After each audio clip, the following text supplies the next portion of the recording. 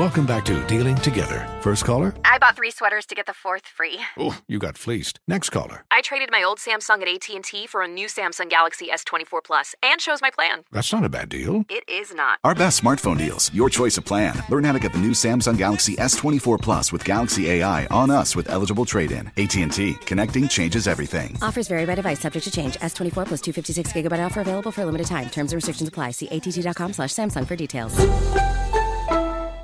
Scarpins Avenue. What's up, what's up, what's up? It is time for another episode of Small Doses. And, you know, if you've been listening, then you know that I have been on the road. I have been on tour. Shout out to everybody who has come out to shows. Shout out to everybody who has checked amandaseals.com to see if I'm coming to your city. Actually, looking forward to these second leg of this tour, which is going to be Houston on September 30th, Louisville on October 1st. Then I'm going to hit up Detroit on October 8th. And then I'm doing Smart, Funny, and Black in Atlanta on October 15th, and we're doing a special Halloween edition of Smart, Funny, and Black in Brooklyn on October 29th, where we're asking folks to come dress up as their favorite Black characters. So really looking forward to getting back in front of y'all September and October, and hit up amandaseals.com to get your tickets. Now, this episode that we're playing was from the series of shows that we did at the Kennedy Center in July. So I went to the Kennedy Center and I did Smart, Funny, and Black. I did stand-up, but we also did a live Small Doses taping. Now, what was supposed to happen was that we were supposed to have April Ryan, who is a White House correspondent. She has been in that White House for so many presidents at this point. She has definitely held Trump to task. She is never one to bite her tongue. And we were going to get the opportunity to talk to her in DC. And then she unfortunately was not able to make it at the last minute. And so I just had to turn the charm on and pivot and actually end up doing basically a one-woman show on stage. And I was like, dang, what can I talk about that can be inclusive to this audience in this time, in this way, that's just a one-on-one. And what I decided to talk about was side effects of being smart, funny, and Black, because I felt like it was something that this audience, particularly my DMV audience of sisters and brothers, could really relate to, because the DMV is such a real melting pot. But at one point in time, the DMV was so Black, it was literally called Chocolate City. And this is the first time that the DMV actually is not predominantly Black, but we have seen so much Black leadership in the DMV area, and we have seen so much Black community come out of the DMV area and so much talent. And being smart, funny, and Black is a constant in that setting. And so I said, you know what, let's do that for these people. But then I said, you know what, we got to do that for all of y'all who are listening, because I know so many of you all consider yourselves to be just that. So please take a listen. This was such it was such an interesting conversation, because getting to talk to you all on Instagram Live, or, getting to talk to you all through meet and greets after shows is one thing. Getting to talk to you all through DMs is one thing. But when people get the chance to ask you a question, but right in front of you, it's a whole other thing, y'all, and you got to really come correct. So there was a couple times where I was like, oh, they tried to shake me. They tried to shake me. But I felt like I still landed on my feet, because I'm a cat. Okay, I'm a cat. And I know, though, that those people in the audience who it felt like, even if I felt like they were asking a question that was something that could have been taken as offensive, or that could have been taken as oh, you trying to trap me. What I do feel is that they were actually genuinely just trying to ask me a question that really was concerning to them, or that was, that was kind of not clear for them. And I really felt good about being able to come to clarity with folks in real time, which at that time I wasn't sure about, because I was so tired. And because this was so just an immediate last minute pivot, that I had to really shift my consciousness from thinking, okay, I'll just get to moderate a conversation, which is very low lift on the brain, to, oh, I'm carrying an entire 1.5 hour performance, which is very high lift on the brain. But nonetheless, I love that we were able to capture this audio, and that we were able to bring it to you all right here for a special live Small Doses recording, talking about what it is to be smart, funny, and Black. You know her, you love her, unless you're here to hate watch her. Your favorite multi-hyphenate funny girl, Amanda Seales.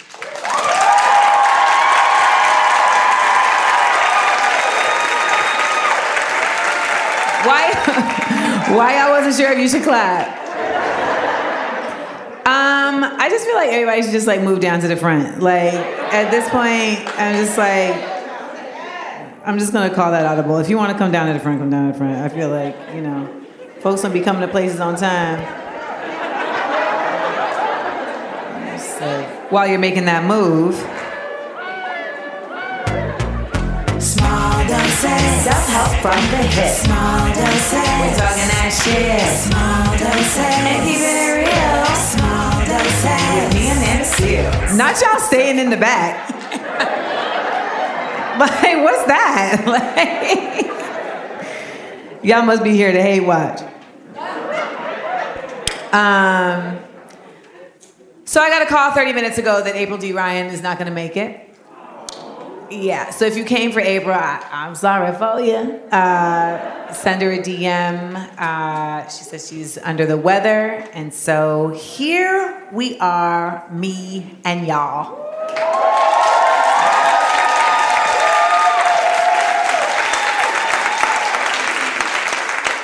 So welcome to this live recording of Small Doses. If you've been listening to the podcast for quite some time, make some noise. Oh,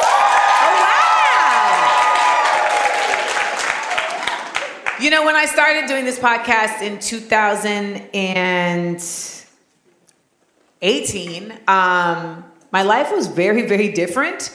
We were recording in my spare room. It wasn't even really a guest room. I ain't had no guests. But it was like a spare room on a futon.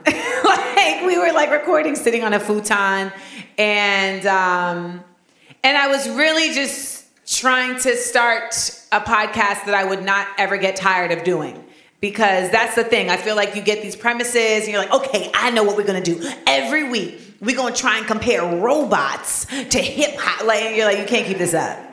You can't keep this up. And I came up with all these different just formats, but really what ended up happening was I just kind of put it out there on my Instagram, what would y'all want a podcast about?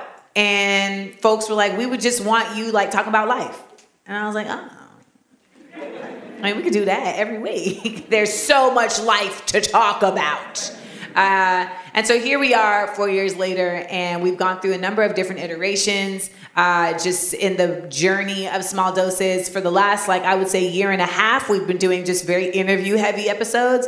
And, full disclosure, that was because, during this pandemic, I just got tapped out. And when I would be doing Small Doses episodes, so often it was just me by myself. I even tried to have a guest here today, but...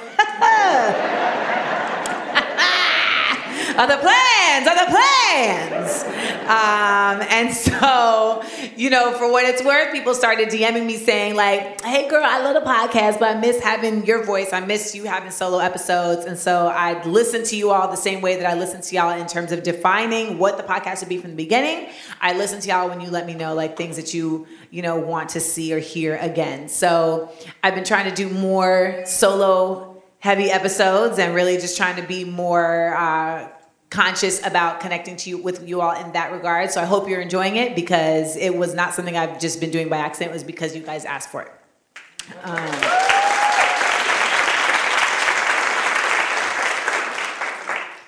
So for today's solo episode, the question a lot of people ask me is, how do you keep going? How do you keep going? And, there's so much going on. There's so much in the world happening, et cetera.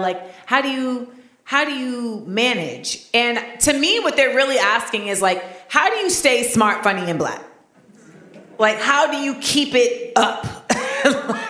Because it's a three-pronged approach, right? It's not just how do you stay smart? It's not just how do you stay funny? It's well, I'm gonna die black. So, that's the easy one. But I think what it really means though is how do you consistently apply all of those things and stay the course. And so today's episode is side effects of being smart, funny, and black. And you guys are going to get the opportunity to get on the mic and ask questions when we get to our DMT section. DMT. We're serving it. I love this thing right here. They were like, do you want this? Like, do you want someone else pressing it? No. I will press it. I will handle it. So, the idea of being smart, funny, and black, when I came up with the name Smart, Funny, and Black for like my show, it was simply because someone had asked me to do a night at a comedy club. They were like, want to give you a Sunday night or Saturday night at this comedy club, and if you're coming in late, you're like, oh my God, someone's sitting in our seats. It's like, well, we're just sitting. It's like, this is a college seminar, so just find a seat. Everyone comes in with a laptop, like. So they had said, okay, we want to give you a Saturday, and you can just do what you want to do. But every time people say you can do what you want to do, they're like, so you can just do what you want to do, so what are you going to do? And this was a club that was in the lower 20s financial district of New York. It's not the official financial district, but it's like a lot of white guys that work in finance are in that area. And I was like, I want to do something that kind of changes up the demographic of the club on these evenings. So it's going to be once a month. And, I just want to do something that's just just different. They were like, well, but how? And I was like, fine. It's going to be like a smart, funny black audience. We should just call it Smart, Funny, and Black. And they were like, okay. But that ended up becoming not just like the name of a show I was doing, but an ethos that I have lived by. And at that time, I was also just in a transition phase in my life from coming from being in the world of hip hop for so long. My logo went away. Being in the world of hip hop for so long, and then you heard him. Yeah, I know. If we could get my logo back, that'd be awesome. Is it something I'm doing? Okay, anywho. It's one of them days. It's just one of them days.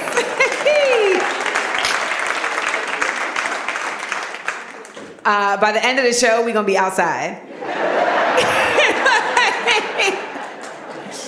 By the end of the show, can you just let me know you're working on it?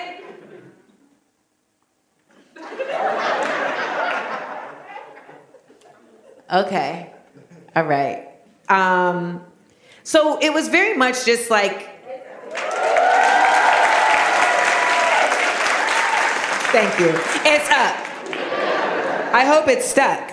I don't know what that really means. When she says it's up and it's up and it's up, then it's stuck. What does it really mean? She's saying that once it turns up, there's no turning back. Is that what she means? Okay, all right. Don't let it get that far, because once it gets that far, we can't. It's irrevocable. I should do a segment just translations. All right. So that became just kind of an ethos to live by. In a business that I feel was always trying to tell me how I should be existing, and that was telling me where I should be putting my focus. I was getting a lot of commentary when I was transitioning out of hip hop into what my next phase of life would be when I was coming out of the cocoon. Folks was like, okay, so you gotta get the white girls to like you. You know what I'm saying? That's it. That's what you gotta do. You gotta get the white girls like me. I'm like, I haven't done that since 6th grade. I don't know if I have that skill set still. And, back then it was I just could do the Running Man, really efficiently. And that was enough. Teach us how to dance. And then it was well, you gotta get the gays to like you. You gotta get the gays. And I was like, okay, but what does that look like? Do I need to learn how to Vogue? What is that? Because, people say things without even understanding that they're homogenizing an entire group of people. And that's really the covenant of a lot of marketing, right? And that's like the covenant of a lot of the appropriation we see. It's just people like perpetuating this idea that like, if you just do this, then this entire group is gonna fuck with you, and that's that. Even when people say, well, you gotta get black women, and I'm like, lots of different black women. Glorilla ain't Tabitha Brown. You see what I'm saying? Like, that's not the same crew, right? Let's go! Beloved. You feel me? It's just not the same. Some of y'all were like, who is Glorilla? You see? Like, not the same. I just learned. But I like her because she is F-R-E-E. That is what she is. That is what she is. And so we're gonna dovetail a lot in this conversation. All right, I'm just letting you know. It's basically I'm doing stand up later. We're doing sit down now. So the third thing that people were telling me was, you need to stop talking about so many serious topics. You need to stop talking about politics, like stop talking about social justice. Like you need to stop talking about like all this blackness. Why are you talking about all this blackness? You gotta stop talking about all that. And I am somebody who is just I'm not a faker. Like I can't really fake the funk, to my detriment in some cases, right? There's certain scenarios I'm like, man, if you could have just faked that probably wouldn't have ended up being that. Like if I'm in a hostage crisis, like I might be the first to go. You know what I'm saying? Like I couldn't fake it. And so when I think about just the idea of like, okay, someone's telling you got to get the white girls, you got to get the gays, you got to not talk about, that just sounds like a lot of me pretending. And I went to see 12 Years a Slave, and I was like, I'ma just be as black as I want to be. That's how it ended up. I was like, I'ma just do that. And by the way, let me tell you, when I went to go see 12 Years a Slave, I don't know why I did this, but I went to go see it in like the whitest theater. Like I went to see it in Lincoln Center in New York, which is like just a bunch of rich white people, old rich white people, like the people who are like closest in age to this era. And this woman tapped me on my shoulder and was like, excuse me, can you please put your hair away? It was just one of the, where you're just like, is this really happening at 12 Years a Slave? Like, how? And of course, in true Amanda fashion, I turned around and I was like, this ain't the movie to make that request. Move around. She looked at it and pulled out a pic and make it even bigger, you know? So that's when I moved into just being very ardent about really carving out like what I'm gonna live in. And so this conversation is just as much about like me talking about my living in that space, but also talking about like what it is to just identify your identity, right? And like choose to live unapologetically in that. And the ways in which we create pathways to continue to do so. You know, I think sometimes we can have that conversation with ourselves, like in our room, you know, on a Sunday when it's raining, but then you go out in the world and it's like, oh, I forgot about the world. Like, and you know, I gotta like do this in the world. And it can be very daunting, and it can also be just very belittling. And it can be confusing, right? Because how you see yourself is not necessarily how people see you. And you can't like necessarily control how people see you, but you can control how you feel about how people see you. And that's its own thing. And I say that as somebody who absolutely looks at comments and is like, that's not fair, you know? So it's a work in progress. It's a work in progress. And just a side note, people are always like, you know, I don't know why you care about what people who don't know you say on the internet. And that's the mindfuck. That's the actual mindfuck, because you're like, you don't know me, but you have such strong feelings about me. Where are these feelings coming from? And then I want to call them. I genuinely would love to do a show where it's just me talking to people who have like made a crazy comment. Like I would love to just do that show, like that, where the producers find that person and we just, you know, and the show is called Seal the Deal. Or like Settle by Seals, you know? And we just have a chat. And I'm like, okay, so when you said in this comment that I clearly wear my hair big because I have a hidden agenda. Tell me more. Illuminate for me. What is the agenda? Because that's the other thing I love. Like, people really just will come up with things for your identity that have nothing to do with who you are, but everything to do with their own insecurities about themselves. And the projecting of that is like very, very serious. And it's a lot to manage when you're just trying to like get through this life thing. So whenceforth I sprung this mindset of like, okay, I'm just going to live in this smart, funny, and blackness. It became, how do I build a life that can do that? Like, how do I build an existence that is supported by that? And one of those things that I had to identify first is like, well, what's the difference between just being funny and being silly? Okay, so we're going to do a gem dropping about that. Gem dropping. Gem dropping. Jam dropping. We dropping on these hoes.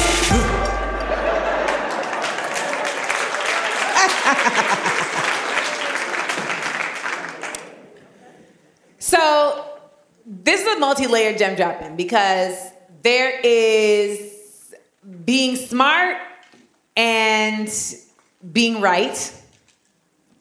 There's being funny and being silly. And then there's being black as the world sees you, and then being your whole black selves in the world. Those are three different things. So for those of you who are just joining us, April D. Ryan was going to be here, but unfortunately she fell under the weather in acute fashion, and so she wasn't able to make it. She deeply apologizes. But nonetheless, the show must go on, and we are forging forward with today's Small Doses topic, side effects of being smart, funny, and black.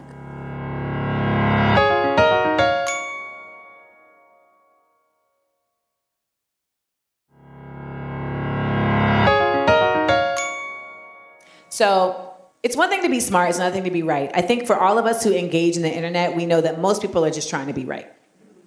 They're wrong, but you know what I'm saying? Like, most people are just trying to be right because it makes them feel big. It makes them feel heard. It makes them feel real. And the truth about it is that the smartest person in the room knows they're not always going to be right and knows that they don't know everything. That's the thing. That's just what it is. You find that out as you get older. Like, you start to realize that you don't know what you don't know. And so, like, you try and set up the best spaces for you to learn. And then sometimes you also learn, like, I don't need to know that. So I'm going to let that person know that, and I'm going to pay them to know that. And that's just part of being an employer, right? Like, I think sometimes we want to just micromanage and really like be on top of folks, but ultimately you got to be on top of what you're really great at. And also expand is not necessarily meaning that you have to smother somebody else in their greatness, but it really just allows you to have more perspective and insight. For me, I had to really learn, like, being smart is a multifaceted thing that's not just about you always being the one with the last word. It's not always about you being the one with the loudest voice. And it's not always about you being the one with the facts, right? Because sometimes ain't nobody even trying to hear your facts. You know, you just faxing away. Just, you know, what's the fax ring? And it's you're talking to an empty vessel. Like, you're talking to someone that just doesn't care, or you're talking to a space that isn't receptive. And how smart is that? That's a waste of energy. I mean, don't get me wrong. Like, there is something to be said for, like, okay, you always want to show up in your full self, and you always want to make sure that you're not, like, enabling idiocy, right? Like, because we also know that when you are quiet and you let the shit rattle around, you are basically an enabler to let it keep going and going and going, which at this point in time is more real than I think I've ever experienced in my life. The amount of extremism and that applies to a number of things, right? Like extremism as it relates to religion, extremism as it relates to like just alternative facts. Like it's just people are going to the hilt, and it's a lot of folks don't feel like they need to say anything or they need to stop it. And it's like, yo, the more that we let these folks just like keep going and keep going and keep going, if you plan to stay here, it's gonna keep going all over you. I see folks say stuff to me like, yeah, you know, I've just removed myself from the country. I saw someone say the other day in one of my comments, they said, see, that's why I don't live with the masses and I live in the mountains, because the masses aren't smart and the masses don't have it together. And I was like, baby, you and the masses are still under the same governance. So you could tell yourself that, you know, you have removed yourself just for your like daily existence. But in the context of what we were talking about, the truth is that you and the masses are both voting and are both going to have to deal with the repercussions of how those votes end up landing and how the gerrymandering and all these things end up affecting that. So you are lying to yourself. I had to realize that I was lying to myself when I thought that if I was just smart enough, then like that, if I was just smart and always on point, then that would just be all I needed to do to get to where I wanted to go. And I had to learn how to be like more of a person. I feel like I just am a very like robot-y, like like if I'm in my natural self, I feel like I'm very just like sharp and to the point. And why do we even have to have all of this extra conversation? Do you require an emoji at the end of every sentence? This is tiring. Motherboard. Destructing. And I had to like legit, y'all, learn that if I wanted to continue to create spaces for me to live my full self, I needed to like help myself out. I needed to help myself out and learn how to bring that funny part that I have like in to help me out and create a little bit more levity in spaces where I just wanted to show up and be like, well, this is what it is. So I don't know why we have to even have a greater discussion because this is what it is. And then people are like, you're yelling at me. Because the truth is loud, and that's really the facts. When you speak the truth, you can speak the truth just like this. And someone's like, I feel attacked. She was yelling at me. And it's like, no, the truth was yelling at you.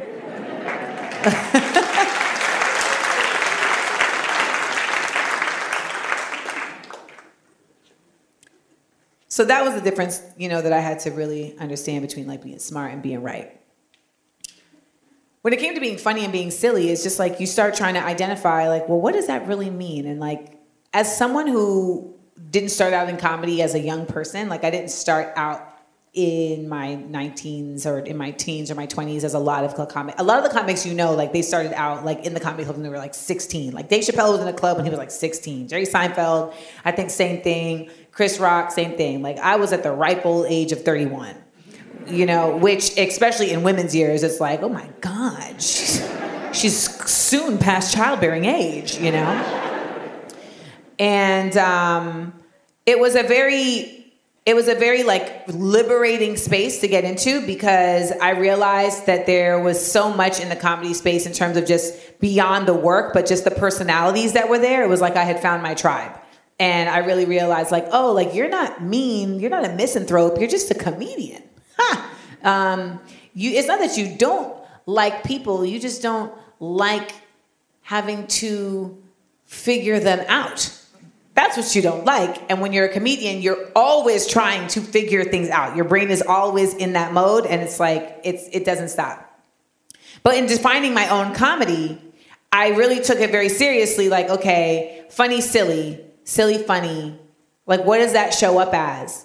And it came to be very important to me that people don't consider me silly. The reason why is because there's a lot of room for silly in comedy. Like, you know, there's slapstick and there's just, you know, characters and all that. But every time I would show up in that way, I would just feel unfulfilled. Like I would feel like I wasn't using the purpose in its purpose. And so I was like, you know what? I need to be more conscious of like what this really means, what this really is. And when it came down to it, I realized that the difference for me between silly and funny is that, funny hits you in the mind and, silly hits you in the heart. So how do you find the magic between the two, right? Because I say it hits you in the heart because it's touching your child. Like, it's your inner child that's like, look at that. Like, I can watch people falling. I can watch videos of people busting their ass. I like, sometimes I look around like, is this wrong with me? But I find this, and that's the silly. But when I was really defining my comedy, it was like, you can't have too much silly or people will not take you seriously. And this comedy for you has a seriousness about it. My comedy is 1000% rooted in making sure I am showing up for my ancestors. Like, that's really what it is. Like, I can say, like, it's also, I want to make sure that I'm bringing topics to the fore that people may not want to talk about. I want to make, I can also say, like, it's also me wanting to make sure that using comedy is also not just something to make you laugh, but to make you learn. Like, there's other things. But ultimately, like, in attaching to my purpose, it was like, oh, this is the thing that I'm supposed to be doing. So I can't just do it cavalierly. I have to be, like, really thoughtful about it. And when I think silly, I don't think thoughtful. When I think silly, I think thoughtless. That's the point, right? It's just, and so I try to put a little bit of that in there just to get y'all hooked. But then also, I make sure to try and ground it in the funny, because the funny, for me, is where the genius is. That's where the wit lies, right? That's where the cleverness gets in the mix. And once you start doing that, you realize you're crafting. This is art now. This isn't just, I'm cool at a party because I got some stories. So for me, being smart and being funny are very different than being smart and being silly, because I know certain people who I know are smart, but they show up in the world silly. And so it completely undermines every time that they be smart, to the point where folks now are just like, I don't really know. And I watch, and I'm like, damn, you've spent so much time being silly that folks don't even respect that you actually are smart. I mean, shit, look at Flavor Flav. Flavor Flav is a smart person. Like, legit. Like, you're not just in Public Enemy casual, okay? Like, but he's been presented, in this certain way for so long into certain generations. That's all they know. They only know Flavor Flav in the context of what's her name? New York? That's it. And Delicious. Spelled S-H-U-S.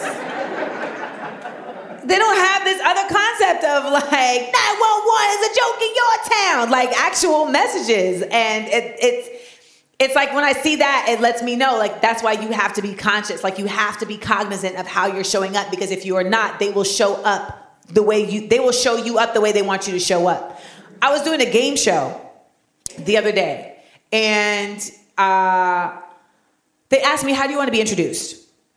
And they had introduced me, they had it written down as comedian and actress. I don't really like the actress title because it's something that I can do, but it's not something that I love in the way that I know other actors love it, right? So it always feels like a bit of a misappropriation of someone else's passion, right? So I said, can we change actor and just put activist? And I don't even really like activists like that, but I could tell that they wasn't even trying to do too much. So I was just like, let me just make it easy for y'all. So I go on stage, and the host introduces me and the other contestant, and she's like, introducing Amanda Seales, comedian and actress. And I was like, so we do that take, and I was like, and I looked at the production assistant who was helping me, and I was like, hey, can we change, like we said? Because, like, why did you come and ask me, right? So she was like, we were overseas. So she was like, they decided that it would be better if you were introduced as an actress. they decided that it would be, who is they? Literally, who is they? Because it'd be like Oz behind the curtain, you know what I'm saying? So I'm like, all right, yeah. You try to be okay with things because you don't want to be difficult, but you're difficult. Like you are who you are. So I tried to be okay with it for like a strong 27 seconds. Strong. And I said, So they start the take again. And this time, she does it again, the host, because she don't know what's going on, right? So she's like, next up, we have comedian actress. But this time, she happened to look my way when she said it. And I was like,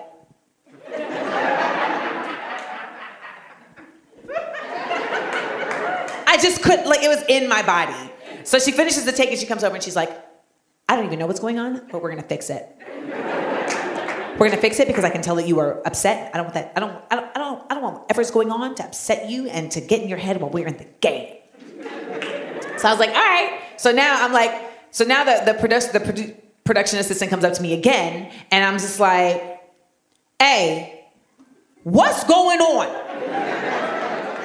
You know, because that's what happens. Like, first of all, I just commend people who can stay calm at consistent infractions. I don't have that, all right? And so then people are like, oh, like you have an attitude. And I'm like, well, I didn't have an attitude the first time.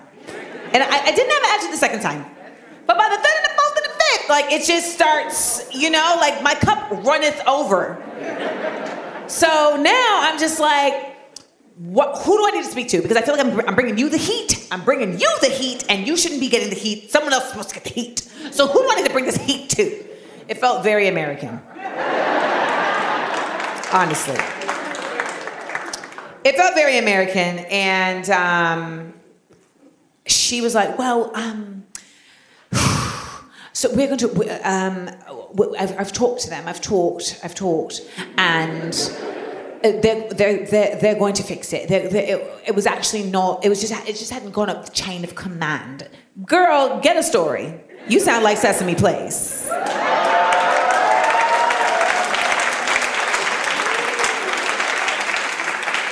Okay, matching skirts. I see y'all, twinsies. You wearing the red skirt? I'm wearing the red skirt. We wearing the red skirts. I noticed as they were walking that it actually wasn't a skirt, it was a skort. Shout out to everyone who was in middle school in the 90s. The skort. The skort was a time. Now you young folks are like, skort, so relax. We did it. My coordinator is like 22, and she's like, yeah, like 90s fashion is like back, like late 90s fashion, 2000s fashion. I'm like, what is 2000s fashion? Because what it seems like to me is layering butterflies and just enormous belts.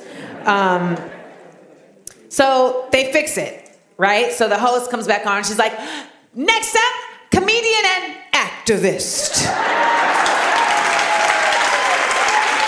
Amanda Seales. So now the other person who I'm competing with is like this very like, just, for real. I can only see shadows, and all I saw was like. So they got a story that they're gonna touch base on after the show. So the woman I was competing against is like this very nice, like right white woman.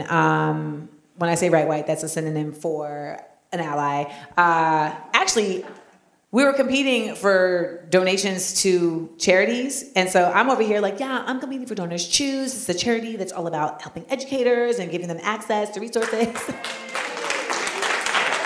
Y'all, she was like, I'll be competing for such and such, which is an organization that gets indigenous people of America back their land. I was like,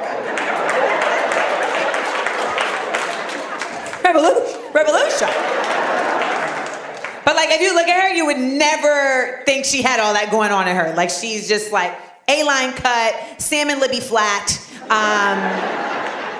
you know, like bow on the back. Some of y'all know about the salmon Libby flat. Like that hit you special. She was like, It was a time. And she just was a very like placid, just real, just chill white lady. And when after this, she came up to me and she was like, "That's fucking right." She was like, "Don't let them ever tell you who the fuck you are. Yeah, you better be difficult. You better be." And I'm not even saying anything. I was just like, she was like, "You better be fucking difficult. You better be fucking demanding, and you better let them know, because if you don't, they're gonna tell you what it is. They're gonna tell you every fucking time what it is, and we can't allow that." I was like,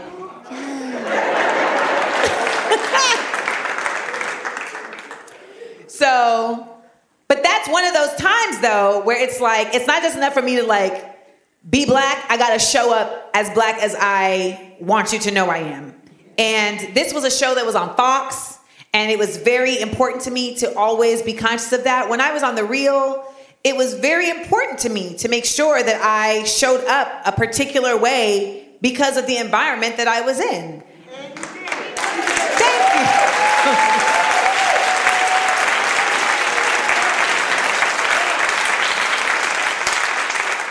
For the record, like, I appreciate that show, like, making the change. You know what I'm saying? Like, I don't know what the reason was or why it didn't happen in the beginning, but they did it. And it's like, there's places that just won't, right? There's just places that really just want to stand on, well, we have this little bit of power or whatever, and so we're gonna do that. And as black women, so often, literally in us just advocating for ourselves, it gets seen as you're a problem, you're difficult, you're angry. I mean, I've literally called all these things. Like, I had a book publicist who didn't tell me, I had a book publicist who I hadn't met until 2 weeks before my book come out.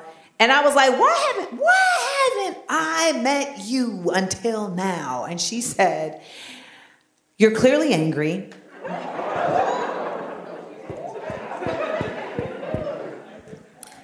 Baby, you ain't seen angry. You haven't seen angry." But I loved my editor, because my editor got off the phone and was like, "Okay, so first of all, I completely understand that was strong white womaning that she was doing." My editor's a white woman. That was a lot of heavy white womaning she was doing. I have an email already formed and drafted. It will get dealt with. It will get dealt with. And actually, shout out to my editor for Small Doses, the book, because Samantha Weiner, we're working on a new book.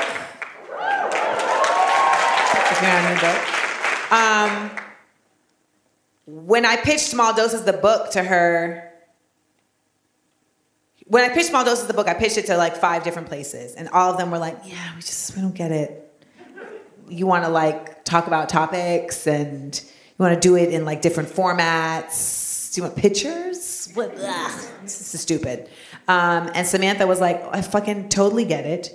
And when we met in person, she said to me, "Amanda, black women are the #1 readers of purchasers of books.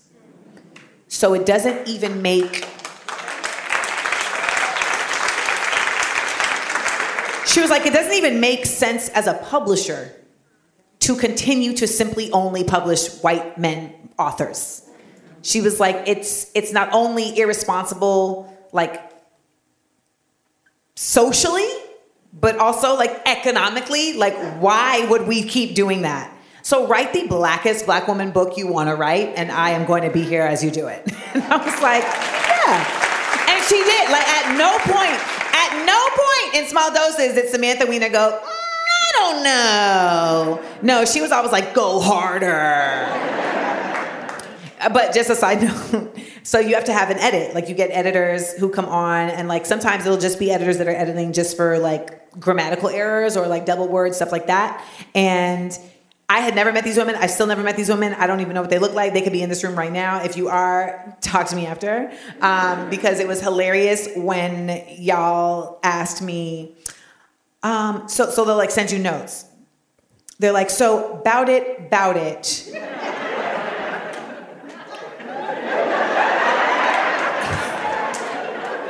Is the repetition intentional?"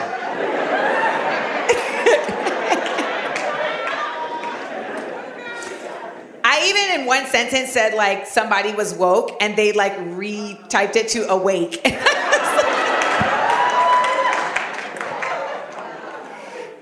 I put "for show," and I just got a note that had 3 question marks. for show. Like they genuinely were like, I can't even decipher this. This is Sanskrit.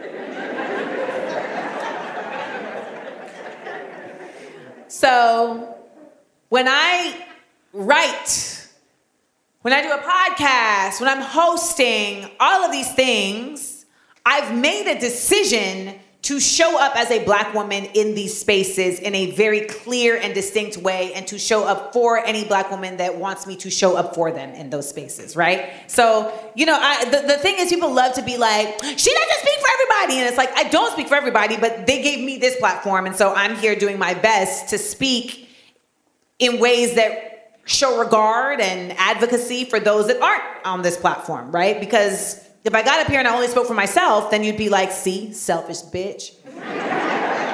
That's that light-skinned shit.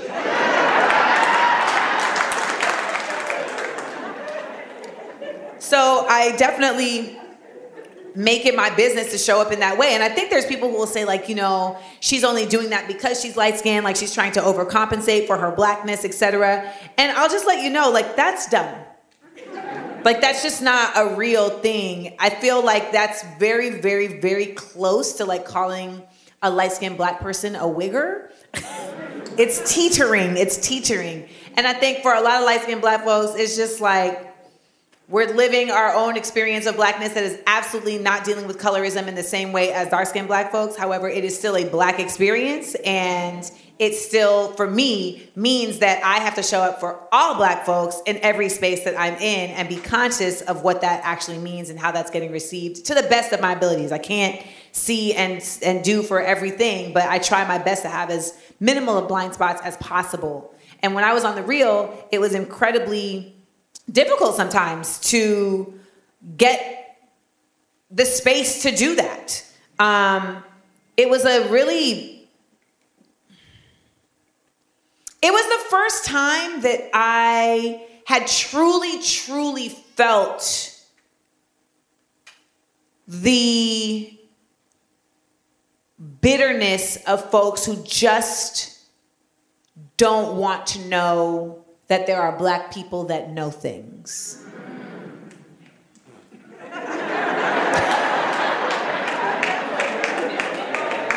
It's that simple. Like, it's not even any more complex than that. Like, it was literally just day after day after day of people, I'm not just saying white people or Latinx people, like Black people being like, stop saying things that I don't know about. You trying to be too smart, and don't nobody want that. I got that so many more times than you can imagine. You know, you really need to understand that we don't watch this show to learn. So cut it out. I got, like, that was the thread. And it was mind-boggling to me. Like, it really didn't, like, make sense to me. And that's when you start asking yourself, like, am I trying to be right or am I trying to be smart? Like, how am I showing up? And for the most part, I will tell you, like, I was really just trying to show up and be smart and just, like, bring into the conversation information that wasn't necessarily there, you know, and that maybe had been overlooked. And in all of my work, that's what I'm trying to do with my Blackness, with my humor, and with my intellect. It's trying to bring something into the space that isn't there, or that may spark something for somebody that didn't know they had it. You know, like, when I'll see things on these internets and people will be like, Amanda, can you speak on? I'm just like, if I can't think of something to add that ain't already been said, I'm not gonna speak on it right away.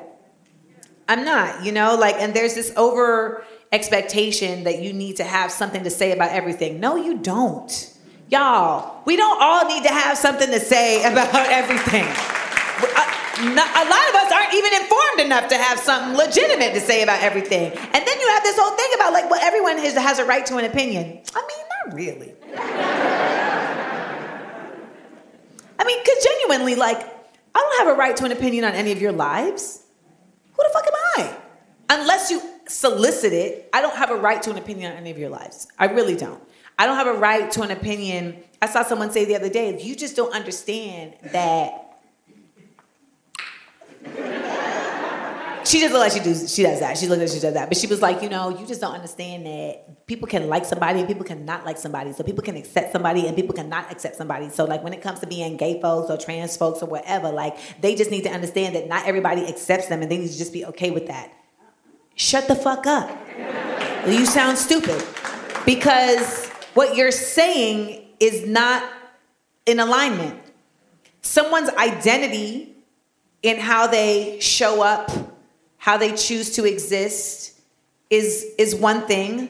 Someone's way of being, like in their actual being, is another thing, right? Which is why, like, every gay person is not the same. Every trans person is not the same. They may share this way of life, but that's not necessarily how they are in terms of their whole identity. You cannot like somebody while also respecting what they exist as a person. That's it. That's basic to me. And so it's always a journey when I feel like, when I'm looking at people and I'm trying to understand, like, what is it about you that got you thinking that what you got to say is so important? Because I don't know who amped you up. I think folks just really be in the mirror like, I'm smart. I'm smart. So that is my gem dropping on the difference between being smart and right, between being funny and silly, and between being black and all black.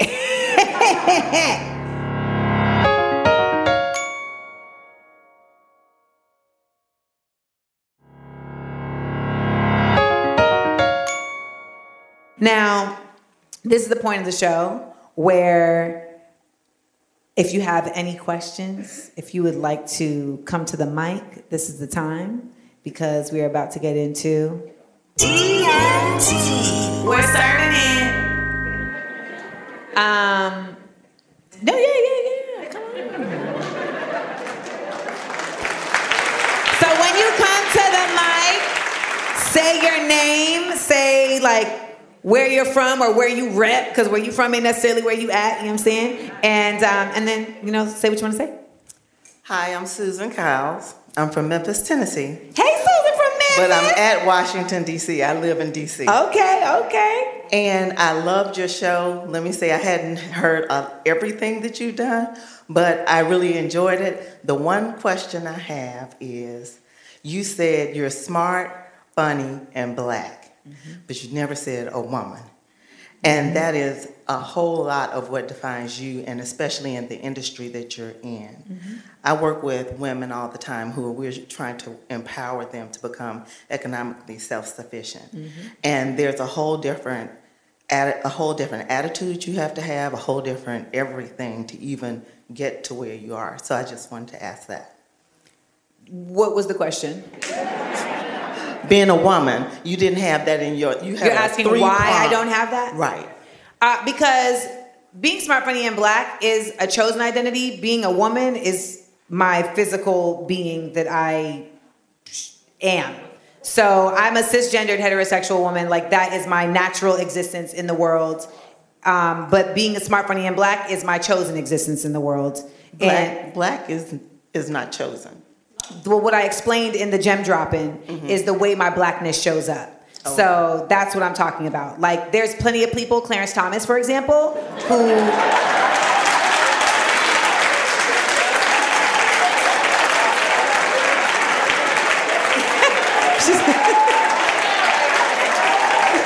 You follow? You feel me? Like, he has chosen a different path for his blackness. That got two people up. Like, you know what? I like that. Hello. Hi, I'm Lenise Herbert. I'm a law professor. I'm here with a new member of the bar, Tamika Hopkins. Hey! Yeah! When I found out you were coming, I first became familiar with you with your acting, of course, and then I listened to the podcast, and I thought, she's so smart, she's so funny, she's so black. And I had no idea, but I wanted to get somehow to you because I want to give you a gift. I actually have a book. It is a criminal procedure book, constitutional criminal procedure, authored by 2 black women, myself and my co-author. And I thought, she's so on this social justice, policing, constitution. I want her to be right. So I have it for you. Thank you. It's right here. Appreciate you. And if you have anyone who wants to take it from me, I'm happy to offer it to you. Awesome. But thank you for this. I knew when you were coming to DC, I'm like, I'm buying tickets, I'm going in. Thank you. I'm going in. So your story tonight about your editor and the publisher, oh my gosh. The ones who come in to edit for substance is like, so this discussion about race-based policing, but they were also fabulous. Awesome. They wanted to meet the moment with the proper author. So. I appreciate that. Thank you. Dope. Thank you so much. Is there anything that you can share with us in terms of just like increasing our knowledge of criminalization and policing and all of these things that comes like at the top of your head? I think the most important thing is, this is your point, your very first gem that you dropped. Difference between being right and being smart. And when you are in the position of being at the mercy of those who don't regard humanity as legitimate, viable, worthwhile, you can be smart, or you can be right. So I would suggest being smart, because even if you're right, somehow you can manage to be somehow wrong. Damn. Well, there's that. Thank you, sis. We just got Olivia Pope's, like, really quick. Hi. Hi. Sorry, really nervous. Does it sorry? My name is Karen. I'm repping Oakland and Ethiopia. Okay, repping the town and the motherland. My question is for you. I'm an undergraduate student. Is when do you know it's time to leave a predominantly white space and institution? Because I want to go into grad school, but in my life, I have a very basic ethos that I follow around when it's time to leave anything. And that's when the challenge becomes a stress. Now, but sometimes you got to challenge yourself, like, am I really stressed? Am I creating the stress? Like, am I doing what I can do to relieve, you know what I'm saying? Like, there's that, right? Because sometimes, like, you'll be in a relationship and you're gonna be like, this is so stressful. And it's like, are you doing this thing that's making the stress? You know, because you can make a choice about that. But in these spaces, it's when the challenge becomes a stress. I think a lot of us really find ourselves in these predominantly white spaces and we are like, okay, like I just got to push through this. You know, I know the purpose of this. I know why I'm here versus somewhere else. There's some of us though who are just like, I got to conquer. You know what I mean? Like I got to be the first black in any space, right? And, you know, that's not for everybody. Right? That's not for everybody. And then at the end of the day, ain't nobody trying to leave nowhere with a Pyrrhic victory. And a Pyrrhic victory is a victory where the win is actually not worth because the losses are greater. It's similar to what our good sis, the Juris Doctorate professor was just telling us, right? Like, you right, but you suffered so much loss in the pursuit of that it still feels like you didn't win at all. So for me, I feel like it's truly assessing and analyzing the weight that the space that you're in is having on you as a person, in your mental health, in your identity. You know, some of us can go into a predominantly white space and just turn our identity off for a few hours. You know what I'm saying? Like, y'all don't get this me. All y'all gonna know about me is I have a great shoe collection. You know, like that's it. Like some of us can just do that, but all of us are not the same and we shouldn't expect the same of everybody. So you have to kind of you have to examine yourself. Like, what am I giving up to get this? When I was in the music business, I had to leave because I realized I was giving up more than I was getting back. And I knew that in order for me to be the level of success that I would have considered successful, I was going to have to be less of myself than I was willing to be. And I luckily found another path. So that's really how I identify when it's time to go. Does that help at all? It definitely does. Okay, yay! Thank you so much. No problem. Next question. I'm Jess from White Plains, New York, currently residing in Charlotte. I know. Black Plains. Okay. No, really, that's exactly what it is. Shout out to Ferris Ave. Okay, all day.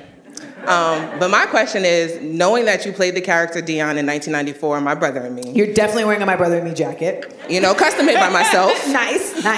But in that terms, Dion portrayed somebody who was very strong, aware, and confident in self. Do you feel that having art pretty much imitate life and be an example for a lot of young black girls, as myself watching that show, was a moment where you probably had like, hey, maybe I really am smart, funny, and black, and sticking to my moral ethic is what's going to take me where I need to go without having to compromise so much or have to hide myself? I mean, I don't think it was a conscious thing, but in hindsight, like, I feel like being able to be in a situation like that only helped support me in growing into that as an adult. And I always tell people, like, when I examine privilege and my access to privilege, I feel like the biggest privilege I've ever had beyond, like, light-skin privilege, beyond, being middle class, beyond pretty privilege, like, whatever. Like, I didn't say it for myself, like someone said it. But it really has been educators. I've just had the privilege of, like, incredibly good educators who had resources and thus had more to give me. And when I was doing My Brother and Me, I just lucked up to be in a space where the creatives there were genuinely, like, black folks that wanted to make a genuinely good show about black kids. The reason why it didn't continue is because, to my knowledge, there was a coonification that was attempting to happen, and the creator had decided that he would rather let the show go than allow that. He's went on to write on, like, a number of dope shows. But that's something that I feel like not everybody would have experienced, right? So I think even in experiencing that, like, that's the type of stuff that kind of just pours into you before you even know. Right. I was only supposed to be on one episode. They wrote me into 10.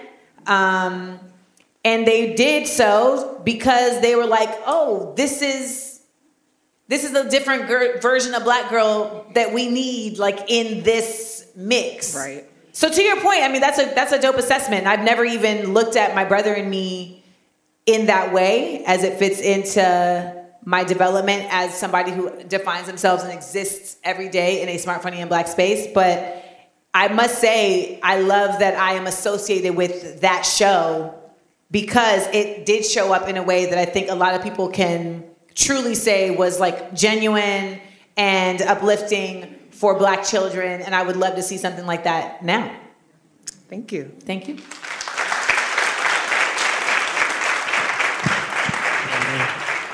Amanda, thank you very much. My name is Terrence Cribbs-Laurent. I'm from Miami. Hello. And this sounds like a new line of fragrance. So I recently came to DC to work on, moved from scripted world to reality TV, and I got a rude awakening. Yeah. And so I want to ask you, the Black Collectors Gallery, you're a visual artist.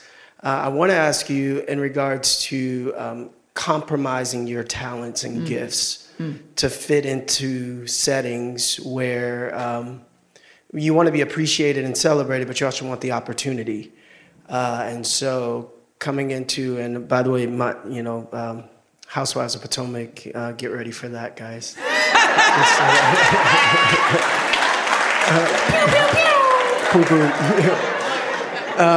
But how have you managed your position in that space when you're an artist, you're a visual artist, you have all these different talents, but then you're asked to minimize them to meet the moment? So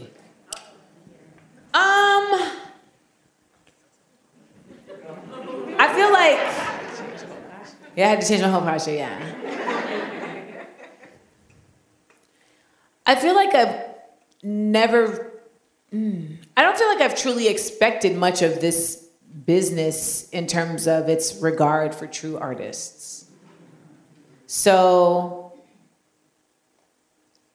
early on, I started to realize that I was always going to have to retain a through line that I was controlling, that really was about artistry of all kinds, in order to also be a part of this through line that allows for the opportunity to grow this through line, right? And that opportunity can be monetary, it can be visibility, it can be networking, etc., right? Like, I would be remiss to say that like being on Insecure didn't help like my personal passions, right? But like being on Insecure wasn't my personal passion. Like, I enjoyed my time as Tiffany. Like, I like enjoyed like growing that character and, you know, what she did over the course of that time. But like, I didn't like the process. Like, I don't like being on a set for 16 hours. Like, that's just not, whereas like some people fucking love it. They're just thriving. You know, they're the ones who are like, do you want coffee? Do you want any coffee? Do you want any coffee? And so I just say that to say that I feel like there's always a pocket of you that you have to keep. Because any commercial or capitalist space is just it's not there for you. You have to decide how you want to show up in that space for yourself. So like, for instance, and I'll talk about this later, but like I created this subscription service, the Amandaverse, and it's like $5 a month and people subscribe and they get like exclusive content, they're about to start getting series and they get behind the scenes, et cetera, et cetera. But they also just get the knowledge of knowing that like they're contributing to me continuing to be able to make creative work outside of Hollywood that just is on my terms. And people who want that type of work are like, here's $5 to make more of that type of work. Like, I'm starting a series on the Amandaverse called Rebels and Radicals. That's me breaking down different books and films and speaking to different examples of individuals who are rebels and radicals in my goal of just inspiring us to think differently about things, because like America hasn't really taught us about radicalism because it doesn't want us to be radicalized. But like, I can't do that on HBO Max. Like, they not giving me money for that. You know what I'm saying? Like, so I've always got to like keep this other space going. So when it comes to the idea of like compromising, I don't necessarily think it's, I guess there's the idea of compromising in the sense that, and you can come back to the mic because I want to ask you a question. Like, when you say compromising, are you specifically saying like you're in a space where you're not using all of your skills and so it feels like you are ignoring them? You are like draining them? I'm sheltering them, actually. You're sheltering them? Yeah, and I feel like, and I see it in a lot of other, spaces where you try to, I used to say, you're not paying me for that, right? Right. Right. You're not paying me for that. You're not paying me enough for that, right? Right. And I think that forces me not to show up my authentic self all the time because I feel like I'm compromising what I know I can do. If I know that table is supposed to be somewhere else, but they're not paying me to move that table. Baby, I do the same thing, but I think we have different perspectives because I just look at it like, it's above me.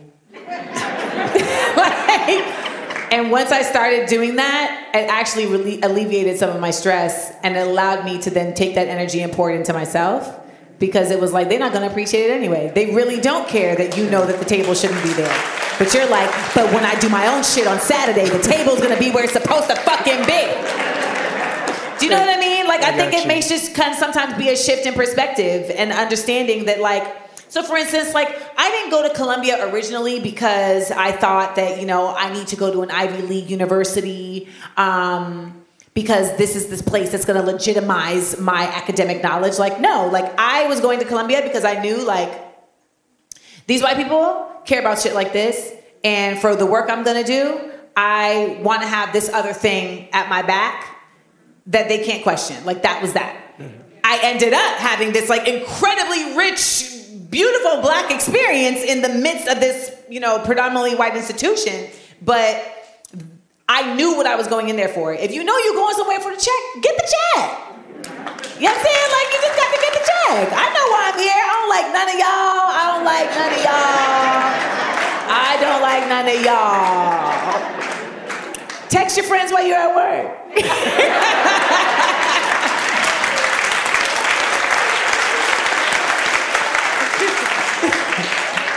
I love it. I love it. I love that response. So thank you for your explicit love of educators. I'm an educator, so shout out to all the educators. Yes, all the school leaders in the space. So my question is, how do you temper who you are by still empowering our people, like empowering people of color, but also holding them accountable? Like it's a tough line, and I feel like in education, there's no way to do it without getting heat. Like, unless you're Tabitha Brown, I don't think there's any...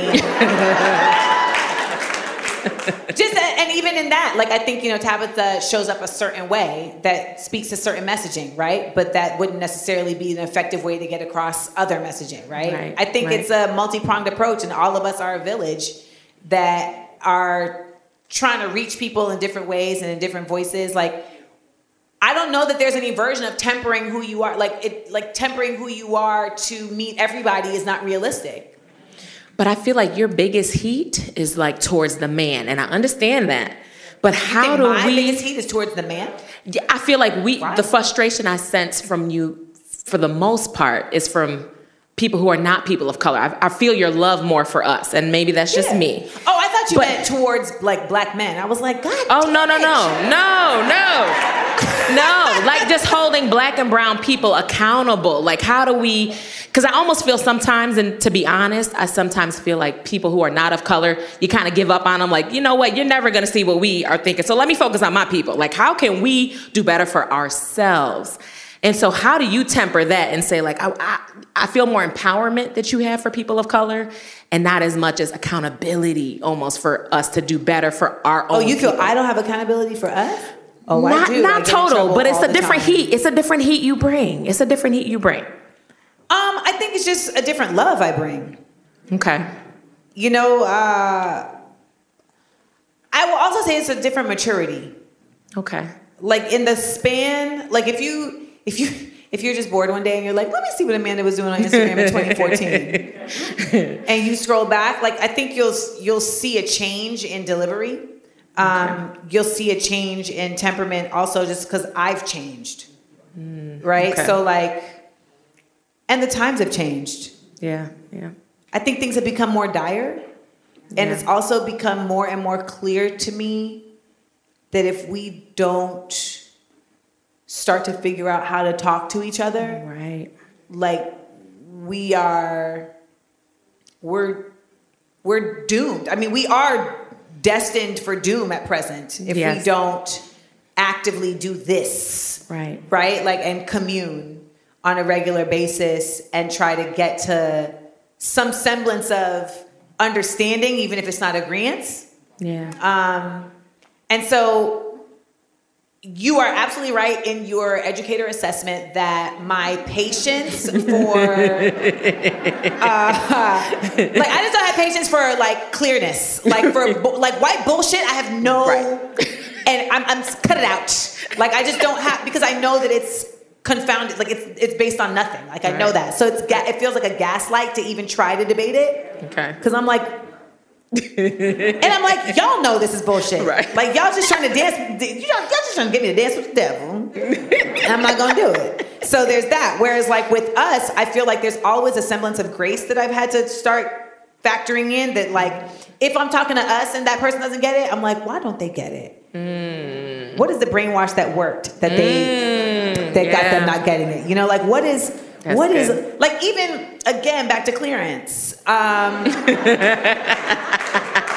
Like at this point in his life, like his story is his story, right? Like unless he's gonna Alice Walker and give us a third life of Grange Copeland, like this is what it is. Shout out to all my literary, like this is what it is, right? So it's fair to judge the judge. Yeah. Because this is the chosen path, right? Yeah. But there is a part of me that is absolutely like, but how? Right. How? Because this doesn't just start like this. So how? And what's my minuscule role on this pale blue dot to try to like prevent the next Clarence Thomas? So that's really what it is. It's and I think part of that is one, like just listening. Right, to folks be like, you know, I can't hear you because you saying shit this way. And me being like, damn, I would like more people to hear me. So that's something I can change. Like this particular thing that they're talking about is something I can change. Like some people will be like, you talk too, you know, you're too forceful. And I'm like, I'm a forceful talker. Like it's not, and I'm talking about things that I like care about, you know, so I'm not hostile, I'm passionate. So there's that. There's that. But at the end of the day, again, like, I just assume that anybody who's an ally or co-conspirator doesn't even feel some type of way when I'm like, that's some white bullshit. They're like, you're correct. Right. So when people are like, oh, like, you know, when you talk like that, you're like ostracizing like our allies, our co-conspirators. I'm like, absolutely not. Because an ally and a co-conspirator is not even identifying themselves in that way. Right. They are absolutely looking at whiteness as an other. Yeah. So they're not, you know, in my set, I'm performing tonight, I'm doing stand-up, but I go through, like, what's the difference between a white person and a person who happens to be white and an ally and a co-conspirator, and I say, like, you know, you can tell by how you responded to January 6th. If you watched January 6th and you were like, go y'all, then it's like, oh, okay, we know what you are. You white, right? If you watched January 6th and you were like, man, our country is just, this is so sad. You're a person who happens to be white. Like you may not be on the side of lynching, but you are definitely still not sure if you're going to go to the Panther Party. Okay. An ally would have replied to January 6th like, "Wow, that's really fucked up. You know, they're really hijacking our democracy, and this is false." Right. However, the last person, a co-conspirator, would have watched January 6th. With their black friends and said, look at these crackers. Thank you.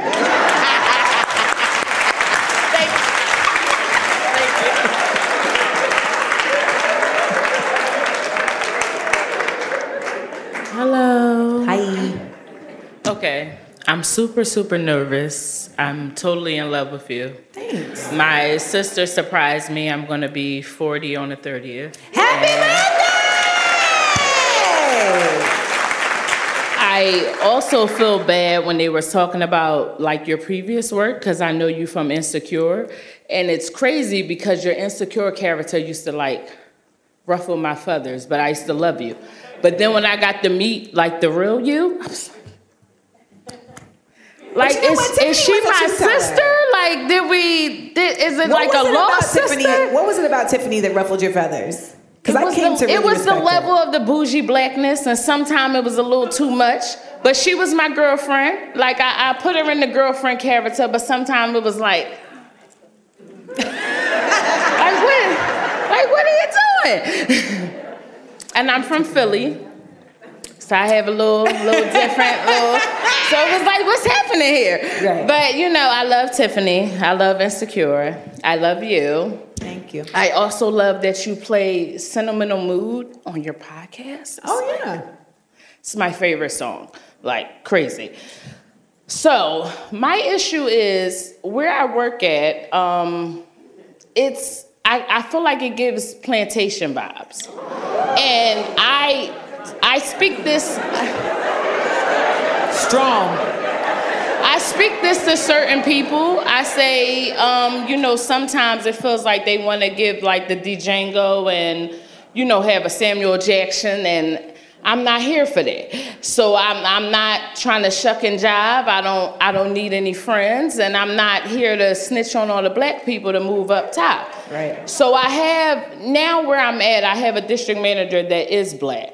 And she has like little weird comments and like, oh, you just put water in your hair and it just curls up. It's just a lot of little weird things. And it's like always like I kind of got to shuck and jive to a certain level for you to, you know, move me where I need to be at. Right. I'm currently, you know, back in school for business, and I've been moving up through I started out as a part-time clerk, but I've been moving up through the levels. I just recently got a promotion to like a GM3. So it's like different levels that you have to go through, but at the end of the day, they more so want you to shuck and jive and snitch on the back people. And so what's the question? I'm not here for that. So it's like, I just want to understand, how can I shine and not feel like you're trying to like degrade me and make me like play along? Someone told me that too.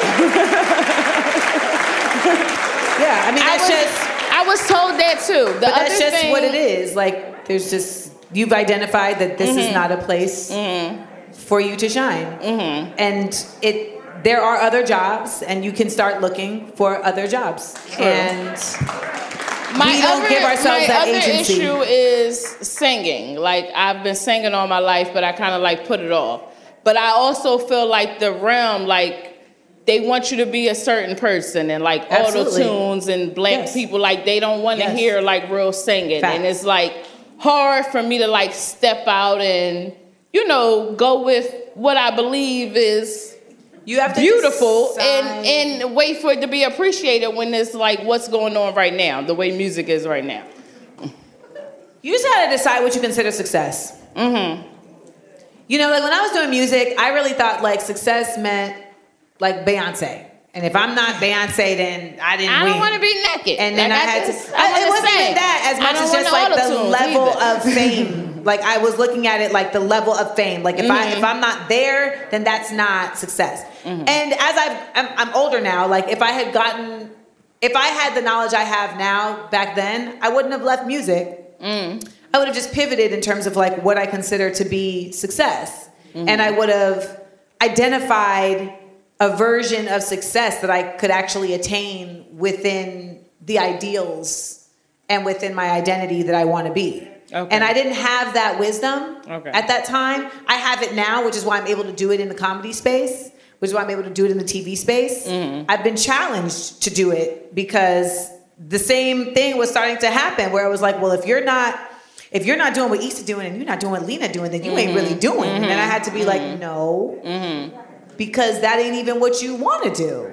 But that's just what everyone is saying is supposed to be the thing to do. But you have your own agency and you can decide, well, what is success for you? And it can be that, right? And then you can start crafting your path to that. So in terms of you wanting to do music, nothing's stopping you from doing music other than you trying to figure out what is your individual path to music that isn't hindered by the path that you are aware of. Okay. So yeah, you got to find the path that you know for you. So all these paths that you know of, to my understanding, are everybody else, right? Like we look at everybody else and you're like, this is what's winning. That's not the only thing that's winning, but that might be the only version of winning that you identify as winning. Okay. It's all about being an individual without being isolated. Okay.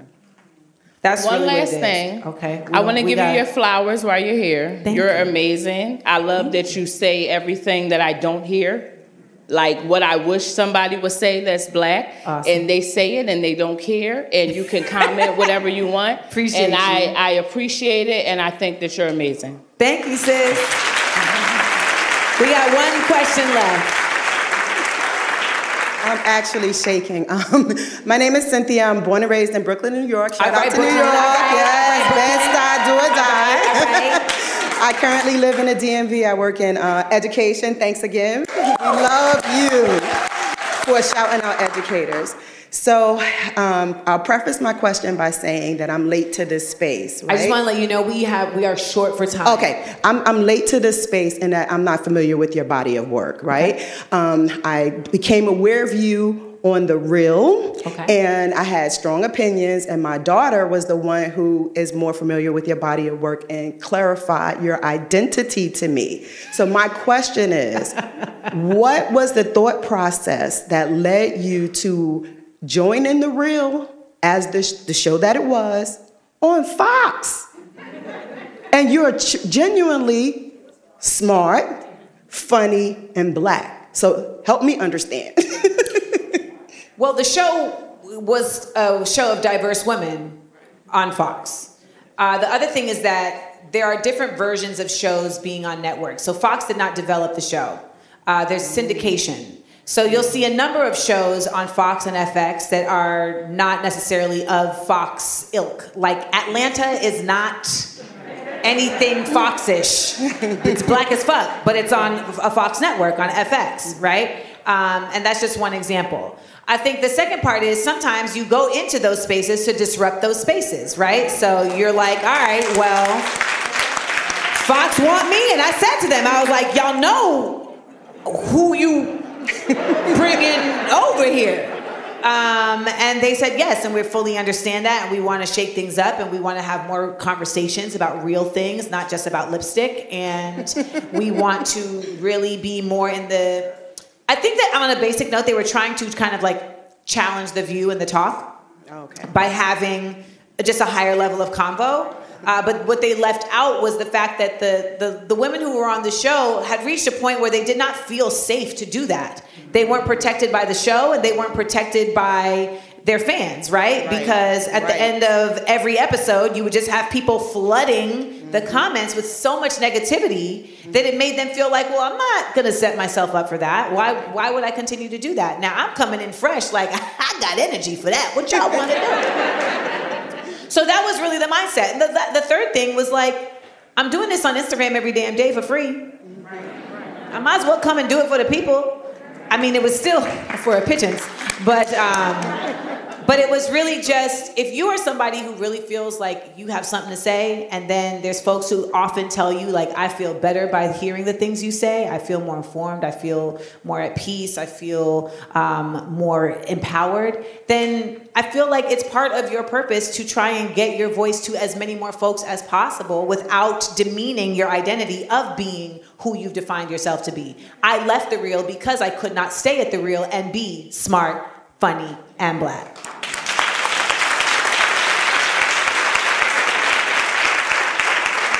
So before I go... Amanda, can I just... No, because we have 7 minutes and 52 seconds, my love. If I can get this done in that time, I got you. But I said one more question. It's short. It's real short. So here's the thing.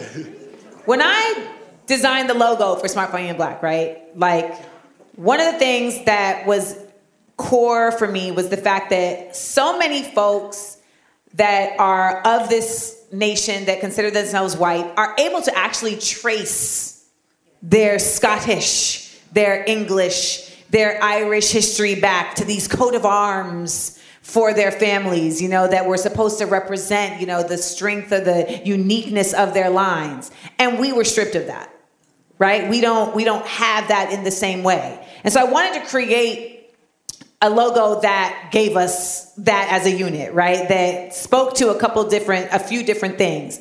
And so, like in the top left, you see Africa, a Black power fist with a red, black, and green wristband with a crown and a panther.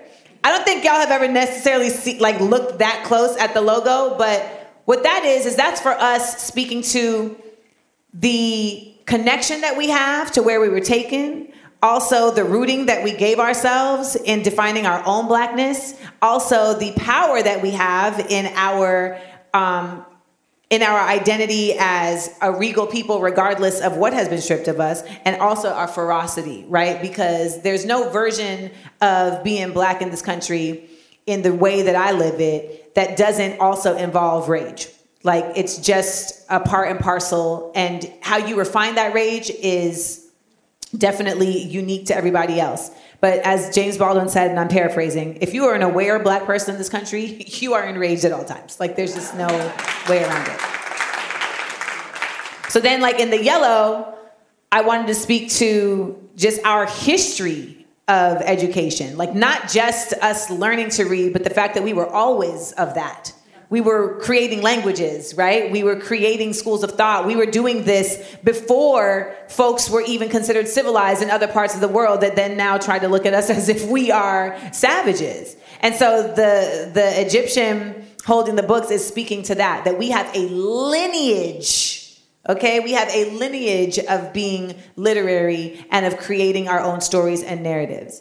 Then I was like, I want to speak to our artistry.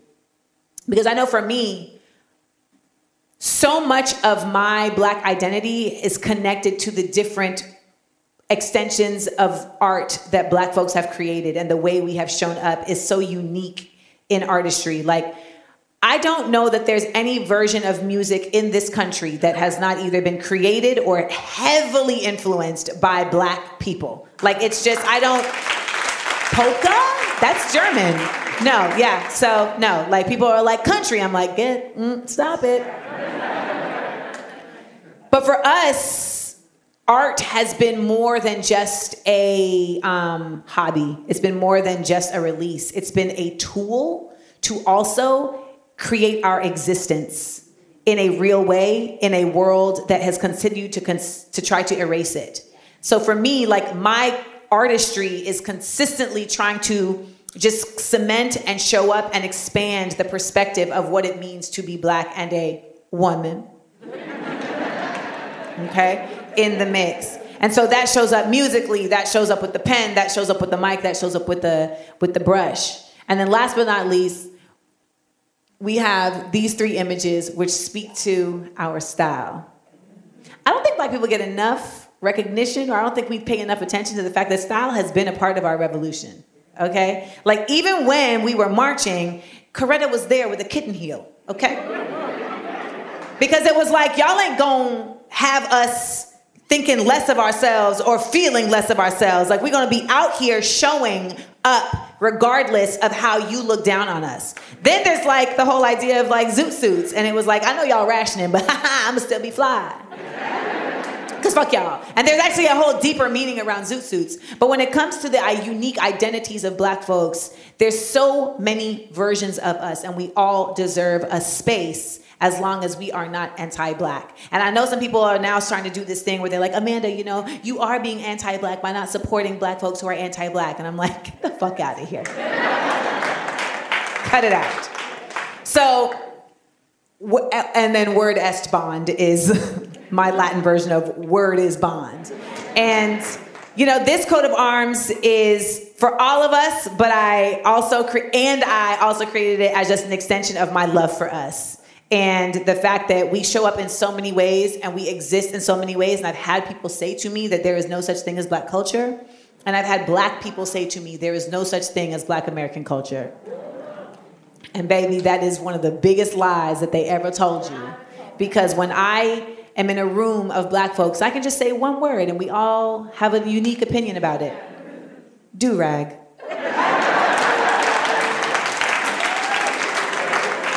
That's shared experience. That's culture, okay? So when I show up as a smart, funny, and Black person, this is my coat of arms to y'all. All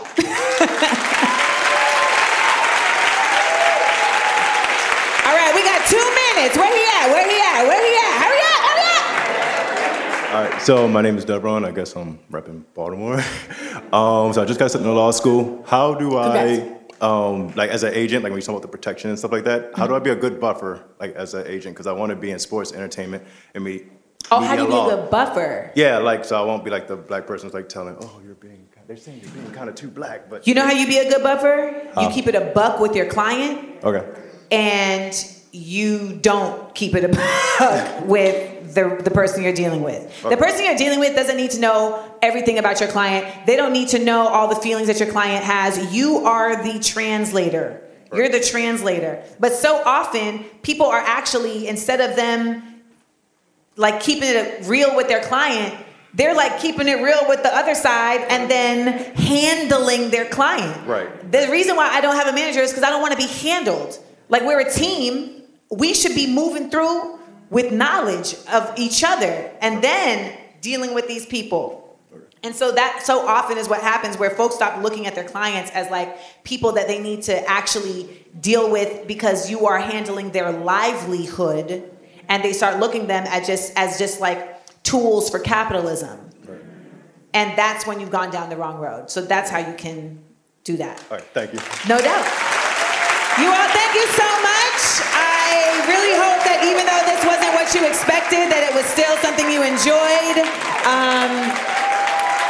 Oh, there's a standing happening. Yay! Pew, pew, pew, pew.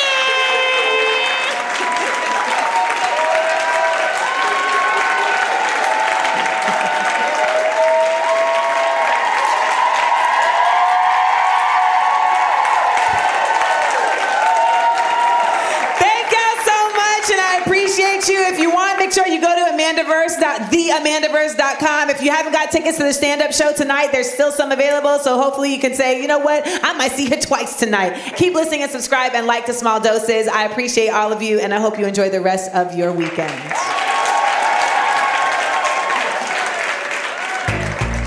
Small doses. Self-help from the hip. Small doses. Talking that shit. Small doses. And keeping it real. Small doses. With me and Amanda Seales. It's so funky.